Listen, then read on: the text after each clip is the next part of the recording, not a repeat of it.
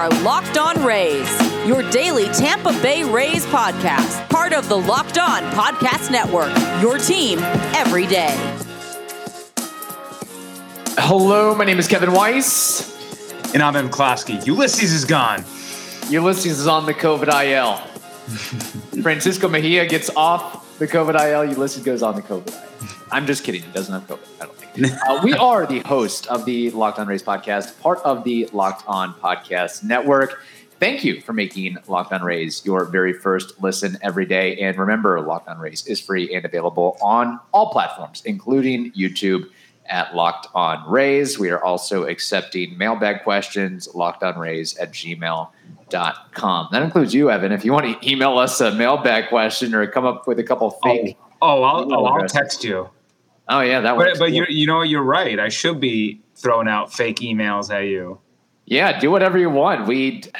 Some hosts, a little inside baseball, they just make up questions because they don't get emails. That doesn't happen to us because we actually do get emails. But regardless, let's talk. That's great reverse psychology. Like you actually are faking the questions, but you're telling people you're not doing it because you're actually doing it. I like where your head's at. You all will never know. You all will never know unless you hack into our lockedonrays@gmail.com account. Anyway, Evan, actually, before we get to the Rays, a couple things. Tampa Bay Lightning have started the playoffs. That's right. What is your confidence level in them being able to get beyond the Maple Leafs? 40-60 to 50-50.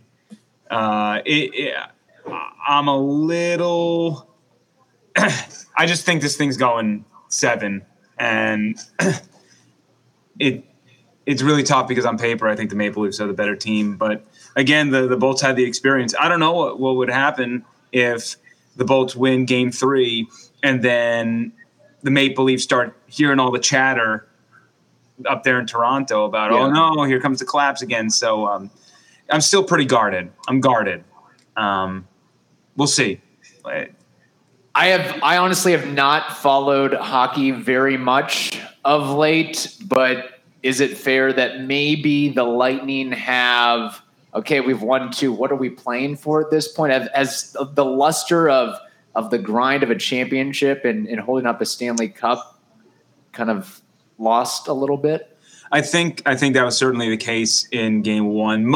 And not more of that. It was just more of you kind of have been there and done that, and you kind of forget how excited you're supposed to be playing the postseason. And I think for them, they just entered Game 1 like, we're just going to roll in there, and it's going to be playoff time. And then the other team was just so jacked up the way that you're supposed to be, and they were, like, confused. Yeah. Like, oh, my God, like, why are you playing so hard? But, you know, the following game, I should say, they really did step their game up, and they allowed the Maple Leafs to kind of screw around and get overexcited in some elements, make some dumb penalties, and then they capitalize again. They are a wily bunch of veterans, so I'm not counting them out by any means. It's the young whippersnappers against a wily veteran. So, Game 3, I think, is pivotal at home. The balance of power is in their favor, and if they just take care of business inside Amalie Arena, that's all they got to do at this point. Second of all, before we get to the Rays, I want to get your take on this. The Tampa Bay Buccaneers. How do you evaluate their draft in a nutshell? Safe. There's nothing overly exciting about it, but they addressed all the needs that they needed to address, and they are going to be well stocked with their depth entering a season where they have a lot of great players and starters where none of those guys would have cracked the rotation anyway. So I don't think there's a lot of high ceiling guys in my opinion, but I also see a lot of high floor people as well who will just be, hanging out in the 2 deep, and maybe we see them develop in 2 to 3 years and we're talking about them a little bit more. Yeah. All right. Very good. There's your wrap up of the Lightning and Bucks. We can finally get to the Rays now. Last time we spoke, Evan, last week, we were a little bit doom and gloom with the Rays. Pretty good last couple of days, getting a sweep against Oakland on the road. First time that they had gone into Oakland's house and gave them a nice clean sweep. And now the Rays face a reeling Mariners team that just got swept by the Astros and are traveling from Houston to the West Coast, while the Rays are already on the West Coast and on a nice little winning streak here. 4-game series against a team that's struggling. The Rays may be building some momentum here in the last couple days. You would like to hope so, right? I mean, first and foremost, how embarrassing is it when Rays fans are making fun of Oakland for the amount of attendance they have in Yeah, it's got to be really, really bad. And it was really, really bad. I've seen better numbers at Jesuit and Plant High School. But look, you know what? I think we're going to look back on an Oakland A's series, not just the one that they had in Oakland, but the one they had in the Trop. And I'm going to feel like they let one slip away because I don't think we all believe Oakland's not going to be a contender, right? They're not going to be a good team. Right. So taking 4 of 3 in the grand scheme of things, probably in my eyes is not good enough. You probably needed 5 of 2. True. But you're hoping that maybe along the way that you kind of pick up some other games and you know, maybe a sweep here or a sweep there that are, you know, kind of trump whatever you didn't do against the A's inside the Trop. That comeback, Mike Zunino, I think is, you know, you're starting to see him bop the ball out, getting singles. He's starting to regress to the mean as his average, I think, is like 110. I don't know. He's above 100, baby. He's made it. Hey, we're getting there. Like your golf scores, above 100. Yeah, seriously. But, you know, on top of that, I think that they are playing a little bit of a cleaner brand of baseball. At least the 3 games we saw in Oakland. I think that was the Rays that we expected entering the year. I mean, if we're going to go back to the last couple games inside the Trop against Minnesota, much of the same issues. Just, I mean, you know, Taylor Walls right out of the gate makes an error on Sunday in that game, and it completely ruined the flow. And Fleming got bombed, and who knows if Fleming would have, you know, eventually gotten bombed if he got that first out and was able to kind of build on that stuff. So, but it's still kind of going back to the same thing. They're just not scoring enough consistently. They had, you know, they were that first game against Oakland was great. That was probably their cleanest win of the season. Just you were able to watch that without barking at the TV and being very happy. And then, you know, they scored 10 runs in game 2, but also 7 of those runs came in the final 2 frames. So they still entered the 9th with only 3 runs.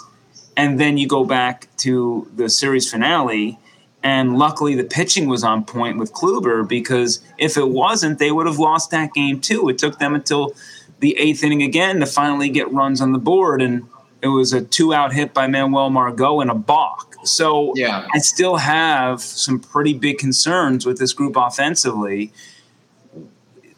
There's issues here. They're not consistently putting up runs in bunches.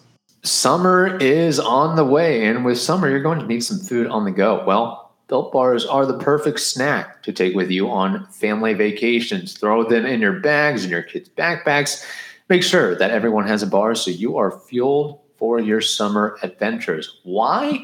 Because Built Bars contain just 130 calories, just 4 grams of sugar, just 4 grams of net carbs, but 17 grams of protein. Compare that to a candy bar, which usually has around 240 calories, 30 grams of sugar, and, of course, dozens of net carbs. So go to Built.com to get all your favorites: banana cream pie, raspberry double chocolate, and so many more. I can tell you that they are all delicious, and new flavors are coming out all the time. And you can check them out at Built.com. So go to Built.com. Use promo code LOCKED15, LOCKED, the numerals 15, and that'll get you 15% off your order. Use promo code LOCKED15 for 15% off at Built.com.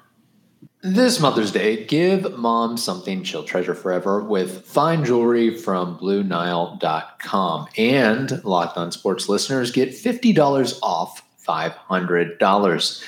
This podcast exclusive is only good through Mother's Day, so use code LOCKEDON. That's code LOCKEDON, LOCKEDON. Plus, every order is insured, ships free, and arrives in discreet packaging that won't give away what's inside. Go to BlueNile.com today. I do want to get your take on this, and we'll kind of see if the offense can keep some semblance of momentum against the Mariners, where they are facing Robbie Ray and Chris Flexen and Logan Gilbert, who was the AL pitcher of the month, and Marco He's Gonzalez. been unbelievable, yeah. Yeah, so we'll see how they do in that series. But since we last spoke, the Rays sent down Josh Lowe. They've made a lot of things have happened in the last week. Francisco Mejia is now off the COVID IL, from my understanding, and they also called up Isaac Paredes, who has had a pretty good showing and debut for the Rays. Does that complexion move the needle at all for you? No, I think if you go back to the last episode we had, right, I said how much longer are you going to keep Josh Lowe up? Yeah. With, at some point you got to let him get his confidence up again, because he was just a net negative player, even though he still had some good fielding. Yeah. So I think that was the right move, sending him down. Mejia at least provide, you hope that Mejia is the same player he was, at least offensively, not defensively. Right, yeah. That's a whole nother story. Yeah. But right now Zunino's kind of picking it back up. So, and oddly enough, that's sort of what happened last year, if you remember, that Mejia kind of started out being hot, and then Zunino was getting every other day at bats, and then Mejia went down, and Zunino just stole that job from him and was bopped the amount of home runs he bopped. But overall, nothing really moves the needle except the fact that if Isaac is producing with the bat, he's got to play. And I'm glad that we're getting a look at him, because they need some injection into that lineup. I'm not going to give him a ton of kudos for, in the extra innings, kind of chopping one over the third base. Yeah. There's some, you got to look into the numbers a little bit when digging into how he's performed since being up. But as long as he's getting on base and he's getting hits, I don't care. He's in the lineup, in my eyes. Yeah, it's funny because I'm just looking at the box score in that win against Oakland, where the Rays scored 10 runs, 5 in the 10th inning. And outside of Wander Franco, I mean, you look at the bottom half of that order, it leaves a lot to be desired when you – and I know Brett Phillips has had his heroics, Taylor Walls has had his moments, Kevin Kiermaier's had his moments, but the lineup looks – it definitely is not as intimidating as it was last year. I think the numbers speak that, and the names speak that, without Austin Meadows, who's changed his game completely. He's now, I guess, a gap-to-gap hitter instead of a power guy. Yeah. Nelson Cruz isn't doing good, but he did well with the Rays towards the end of last season, and we know the name recognition he has. Joey Wendell's killing it. Tommy Pham is starting to pick it up for the Reds. So I still feel Willie like Adames? Yeah, that's another guy too. Yeah, though, I mean, and this is for another podcast. Yeah. The trade that they wanted Jonathan India, and then they end up getting JP Feyereisen. That was it was an interesting quid pro quo or whatever they were trying to do with that. Right. For anybody out there who still wags their fist at the Willie Adames trade, just know that Willie could not hit inside the Trop. That was never going to change. You could put glasses on, you could put special contacts on. It was going to be a physical thing, a mental thing, a visual thing.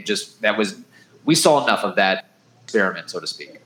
Yeah. So it looks on paper bad. And when Willie, especially what he did last year with Milwaukee, and then what he's doing right now, he just bopped another 2 home runs on this Thursday that we're recording. But again, if he ever came back to the Trop and played a 3-game series, which is going to happen every other year now that they're going to change the schedule, He's not going to do well. He's not going to hit well. I can guarantee it.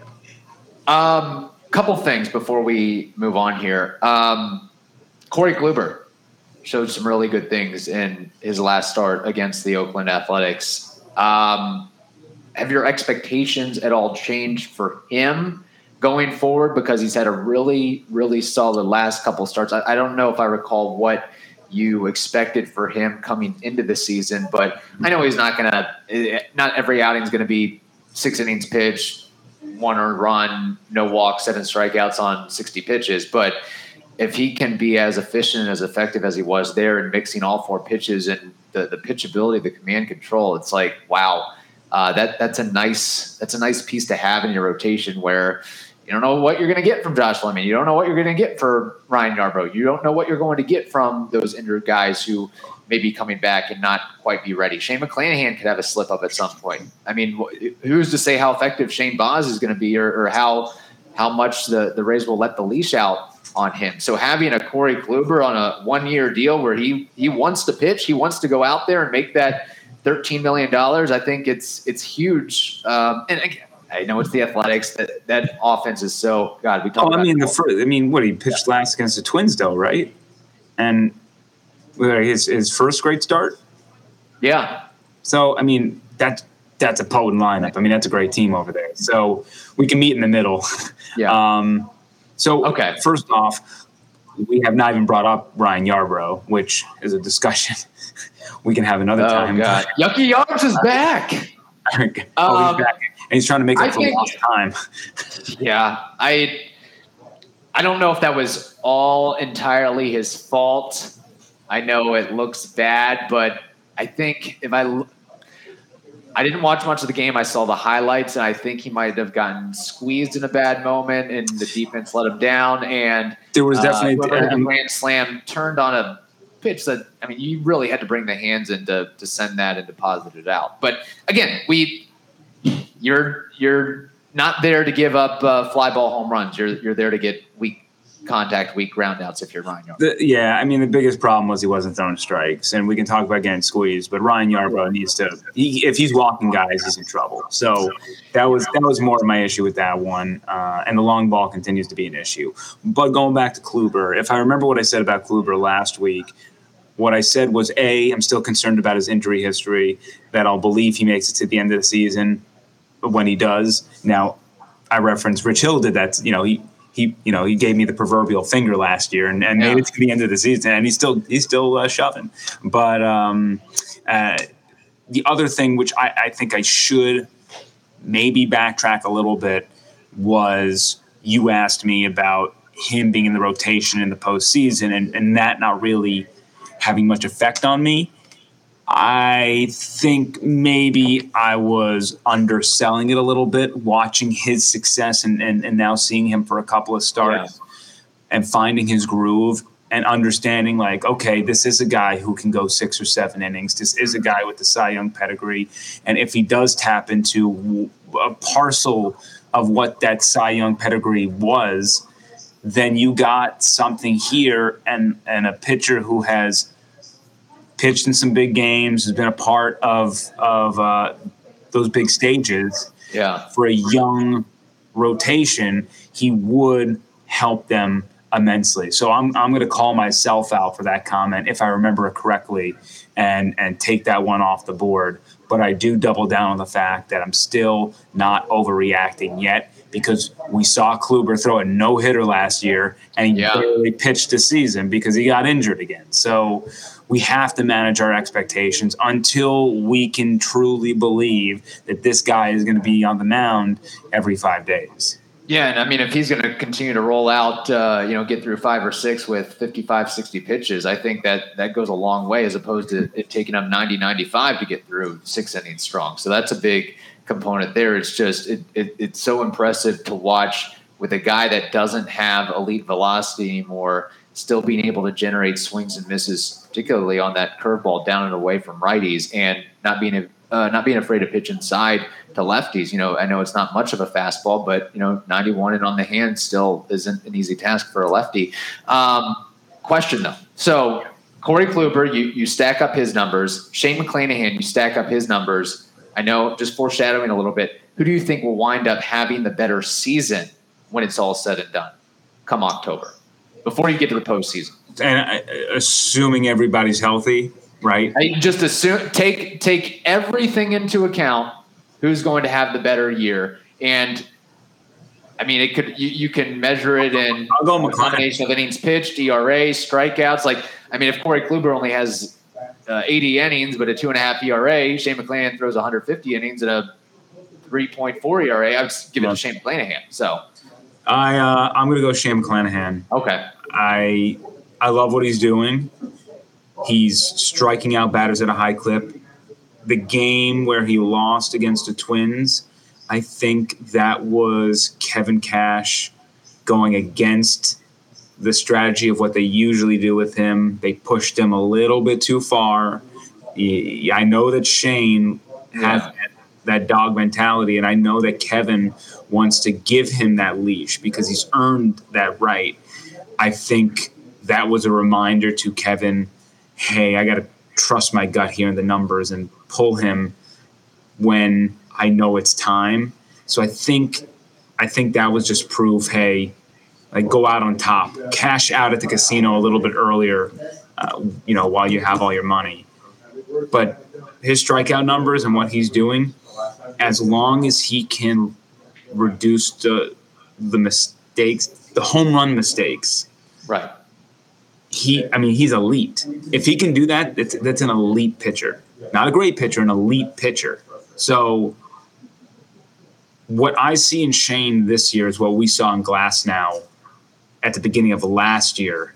Right. Glasnow was a little bit sharper, more of a Cy Young candidate once you got through April, to be honest. Shane's not there yet. But just the overall dominance and when he's clicking, he is lights out. And he's been mostly impressive.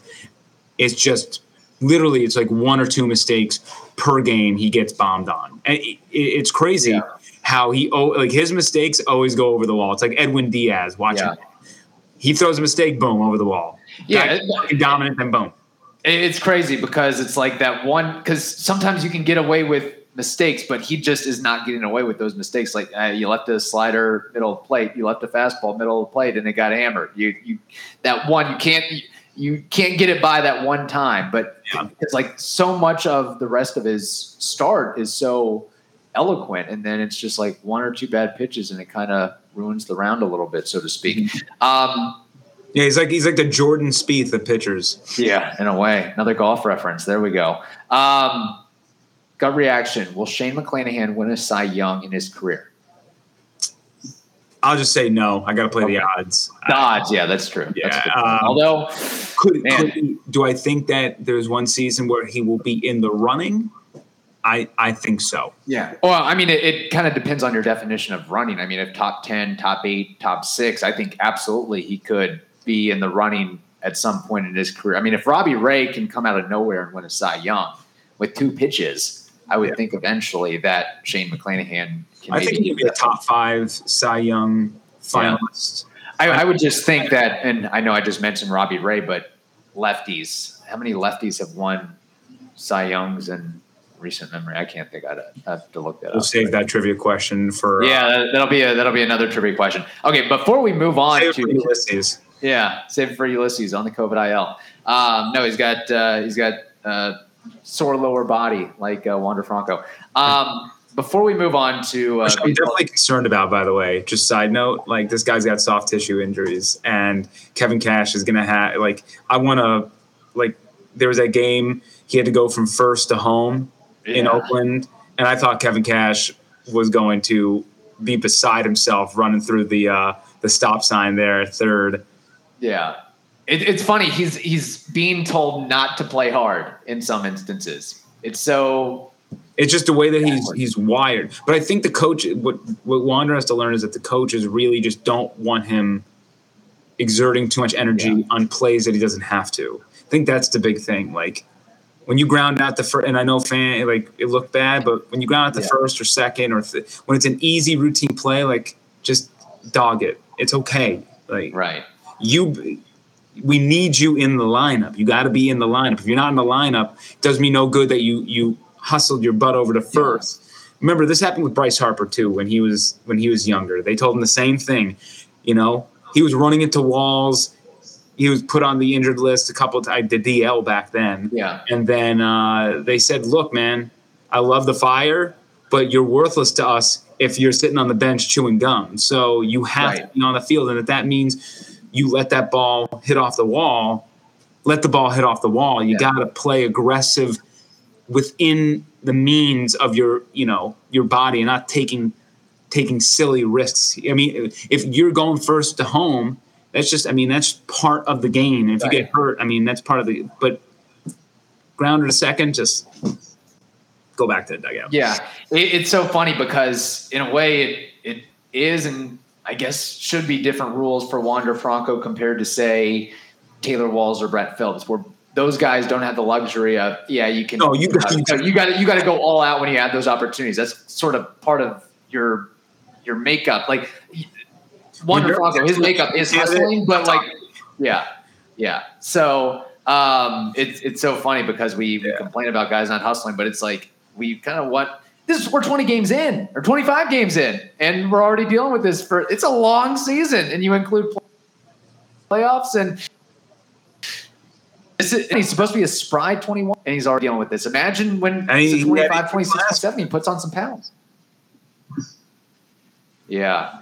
No, it's going to be a concern. Well, it's the fact that it happened last year and resurfacing this year. It's something to watch out for. They're going to have to figure out some way to manage his body a little bit if that's still happening. Yeah, this could be total speculation on my point, but he is so thick and strong and bulky in a good way, but you wonder if maybe too much heavy lifting, maybe he has to change his routine to more of the the Pilates and the yoga and the TB12 method and Tom Brady. Basically, in a way where you got to change your, yes, exactly, that long, lean muscle as opposed to just, trying to bench 350 pounds, whatever it may be. Ask Tiger Woods how it was when he started lifting weights and what happened to his body. Hey, Evan Klosky is trying to set a record for golf references.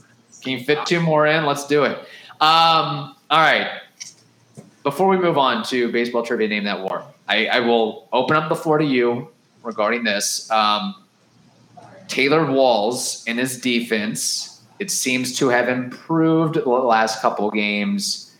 Has your view on him changed at all with his early season struggles, particularly defensively? No. Like he needs to string together a full 2 to 3 weeks of not making an error, and then maybe I'll change my ways. But honestly, his bat is going to come down, and then you're going to have to ask yourself the question, why does Taylor Walls get to play every day and Brett Phillips doesn't? If you look at his baseball savant numbers right now, he is unequivocally one of the best defensive outfielders right now in the league, and he plays half the games that everybody else on that list are playing. Yeah, that's a good point. Although Taylor Walls is a switch hitter and he works counts and he draws walks and he has more versatility on the infield. I mean, it's the Rays don't they have enough outfielders as it is? But I mean, if the guy saves runs, he saves, right? Yeah. I'm just waiting for the Rays to go full like beer league softball outfield and just put Kiermaier and Brett Phillips. Yeah. Only 2 outfielders, and then have a rover and then just kind of like litter in your infield and just see what kind of ground they can cover. Go nuts with it. Look, I'm willing to give Taylor Walls a little bit of a break because he has been a shortstop his entire life. I wonder if he's secretly rooting for Wander Franco to continue to have lower body issues so he can continue to play short. But I think, personally speaking, I think having to move around from short to third to second and deal with the throws and deal with the difficulty of not knowing where you're going to be playing every day and knowing that you didn't grow up playing third base and all that comes off of that. I think I'm willing to give him a little bit of a benefit of the doubt, at least give him till like after the All-Star break before. I know he's going to be a better field. Like it is so like he's going to regress to the mean and that he's going to have a stretch where he doesn't make errors. That's fine. I'm just saying that like his calling card more than anything is defense. And that has not been there. And honestly, he's actually, and again, I was looking at the baseball savant numbers. He's one of the worst defensive players on the Rays right now. Yeah, according to if you look at the outs above average metric and all that. It's funny because I remember Joey Wendell had that issue too when he was playing third base. He made like 8 throwing errors at one point, and it was like, what's going on with sometimes you make 1 error and it turns into 4. That's true. Yeah, I'm for sure with you on that. BetOnline is your number one source for all your sports betting stats and info. You can find all the latest sports developments, league reviews, and news, including this year's basketball playoffs, Major League Baseball, and this weekend's run to the Roses as the Kentucky Derby is back. BetOnline, it is your continued source for all your sport wagering information, from live betting to playoffs, esports, and more. So head over to the website today or use your mobile device to learn more about the trends and action. BetOnline, it is where the game starts. Let's move along. Baseball trivia. I have for you, Evan, another Mets trivia question. You didn't do too well last week on the Mets trivia, so I'm gonna try to help you redeem yourself here. Last week was, I guess, it dealt with hitters, most games played. This week is most saves in a Mets uniform. I have a list of 10 guys who have compiled the most saves in a Mets uniform. They range from, giving you a hint here, 276 to 69, tied for 69, two guys are. Give me 5 of those names. Benitez. First name? Armando Benitez. He is number 2 on this list with there are 2 Benitezes. Yeah. John Franco. John Franco is number 1 with 276. Billy Wagner. Number 5 with 101. K-Rod. Francisco Rodriguez, number 8 with 83. I need 1 more. And then, man, it's 69. God, I'm trying to think if Edwin has gotten to the bottom 10, but that shortened season. Because, now he's entering. He's like 13. I'm going to lean off of it.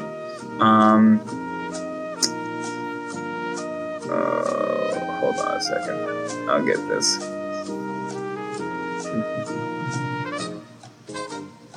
You have Franco, Benitez, Wagner, and K-Rod. I'm missing Orozco. Wow, that's not who I thought you were going for, but that would be correct. Jesse Orozco with 107. Very good. The 86 Mets were in my head, and I couldn't forget the dang name. No, you're good. I'll give you the rest of the list here. So, number 3 is Yoris Familia with 124. Oh, Familia, of course. Yeah. I blocked him from my memory. Yeah, good point. Number 6 is Tug McGraw with 86. Okay. Great name. Number 7, I don't know who this is, Roger McDowell with 84. Roger McDowell. And watch Seinfeld, Roger McDowell in the grassy knoll. Oh, okay. I'll have to rewatch that episode. It's the greatest Seinfeld episode. It's a 2-parter. You won't regret it. The JFK. Yeah. Mm-hmm. Yeah. No, that's legendary. And then tied with 69, 2 guys, Neil Allen and Edwin Diaz. It was Edwin. So if it would have been Edwin, I would have gotten around. Okay. Yeah, but I give you bonus points for getting Orozco because I had no idea who that was either. So. Yeah, I was just afraid that that 2020 season wouldn't have given him enough saves. But I figured, I was like, 69 seems about right for where he's at, because now we're entering year 3, right? Or year 3 or 4. Man, I forget when that deal was. We're getting there. No deal. All right. You have named that war for me. Who is the player du jour? Name that war is former Ray / former everything, Miguel Cairo. Oh my God! I thought you were going to say Edwin Jackson because he played for 16 games. Miguel Cairo. Oh. This guy carved out some career with 1, 2, 3, 4, 5, 6, 7, 8, 9 teams. Oh my God! Former Ray or former Devil Ray or both? Former Devil Ray. Good follow up on that. It could have been both, but no. Middle infielder, correct? Correct. Though he could have played Nervous too, so he could have played. He played for how many teams? 9. 9. Okay. I mean, he definitely never made an All-Star appearance in his career. He probably never accumulated more than 2 WAR in a season. Probably stole some bags, got a couple home runs here and there, probably a decent enough average. I'm going to say if he played that long, he had to at least, maybe generate a WAR similar to what Jet Lowry has right now. I'm going to say 15. Miguel Cairo is a big fan of you. This guy has played from 1996 to 2012. He played that long, and he got a 7.6 WAR. Hey, as long as you're above replacement, you can keep a job. At least back in those days before, the Rays system of doing business came about. He is actually the most home runs he had with a team was with the Devil Rays. He had back-to-back. I was looking at triples. Nope, never mind. He had 8 home runs with the Devil Rays combined. His greatest home run season was 8, and that was the second to last year he played in Cincinnati. So he's like a Juan Pierre of the infield, although more so because Juan Pierre never hit home runs.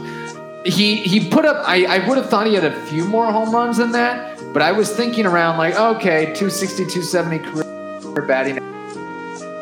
When he was with he did better than 99.9, get called up to the big leagues. Yeah, and he stole 69 bags with the Devil Rays, and then he only had 139 for the rest of his career. So, wow. Or he had 139 total, but 69 were with the Devil Rays. Interesting. And he gets the Venezuelan bump, courtesy of Ulysses. That's right. There you go. He does. Very good question. Evan, it was a pleasure. Maybe you'll bring the Lightning some good luck and bring the Rays some good luck as well. And we'll talk to you soon, all right? All right, thank you. Excited. Let's hope to keep the winning ways rolling. Yes. Thank you again for making the Locked On Rays podcast your very first listen every day. Now make your second listen the Locked On MLB podcast. That is also free and available on all platforms. Hope you all have a wonderful day. Stay safe, and we will talk to you next week.